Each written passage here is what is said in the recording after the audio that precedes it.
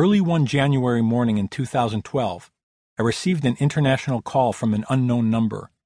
It was coming from the Dominican Republic, but I didn't know anyone in that country. I had never been there in my life. The voice on the line, however, was unmistakable. "If you like pirates, meet me in New Jersey." The caller was John Chatterton, one of the heroes of my book, Shadow Divers, a true story about two weekend scuba divers who discover a World War II German U-boat sunk off the coast of New Jersey, and their obsessive and deadly quest to identify the wreck. I hadn't spoken to Chatterton in more than a year, but knew his New York-tinged baritone right away. "What kind of pirates?" I asked. "17th century, Caribbean, the real deal." Just the mention of pirates sat me straight up in my seat, but the timing for a trip from Chicago to New Jersey could not have been worse. It was snowing. I was researching a new book, and I was just winding down from the holidays. But I'd learned something from Chatterton the first time around. If there's a window to go, you go. An hour later, I was on I-94 headed east. Late that night, I pulled into Scotty's Steakhouse in Springfield, New Jersey. I hadn't seen Chatterton for 3 years, but he looked younger than I remembered. He was 60 now, but appeared in better shape than men half his age. He introduced me to his friend, John Matera, a man of about 50 with a broad smile and a Staten Island accent. I'd met Matera years earlier and remember he'd worked as an executive bodyguard. His arms still looked the part. We ordered drinks and caught up on family, then Chatterton got down to business. "How much do you know about the golden age of piracy?" he asked. As it turned out, I knew quite a bit.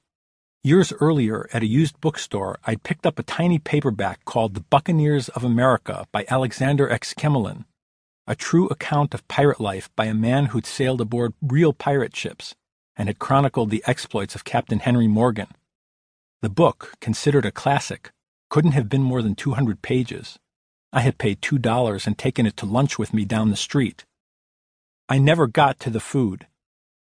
Exquemelin's pirates were wilder than in any movie, more treacherous than in any novel. They conquered entire cities, devised ingenious methods for plundering, and struck terror into the hearts of their enemies, sometimes without raising a sword. By a single act alone, perhaps by eating the still-beating heart of a merchant captain who refused to surrender, they broadcast their reputations across oceans. Even their downtime was epic, so packed with debauchery and fast living it would have spun the heads of modern millionaire rock stars. And yet these pirates lived by a code of conduct and honor so far ahead of its time, it made them nearly invincible. They also left no trail.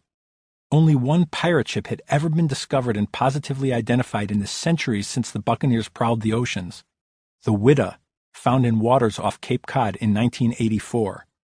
Nothing was harder to find underwater, or maybe in all the world, than a pirate ship. It was as if every trace of the buccaneers had disappeared.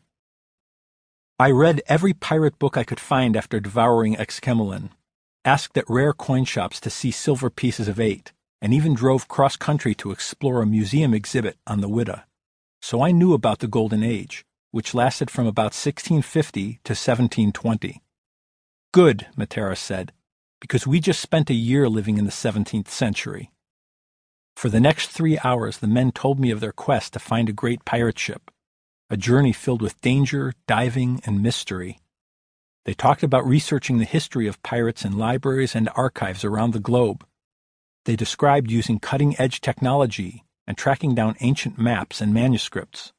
They told stories about learning from wise elders and doing battle with cutthroats and rivals. And they told me about their search for a pirate captain more notorious than Blackbeard and more daring than William Kidd, a real-life Jack Sparrow, a man who'd been legend but whose story had been lost to time, the buccaneer Joseph Bannister.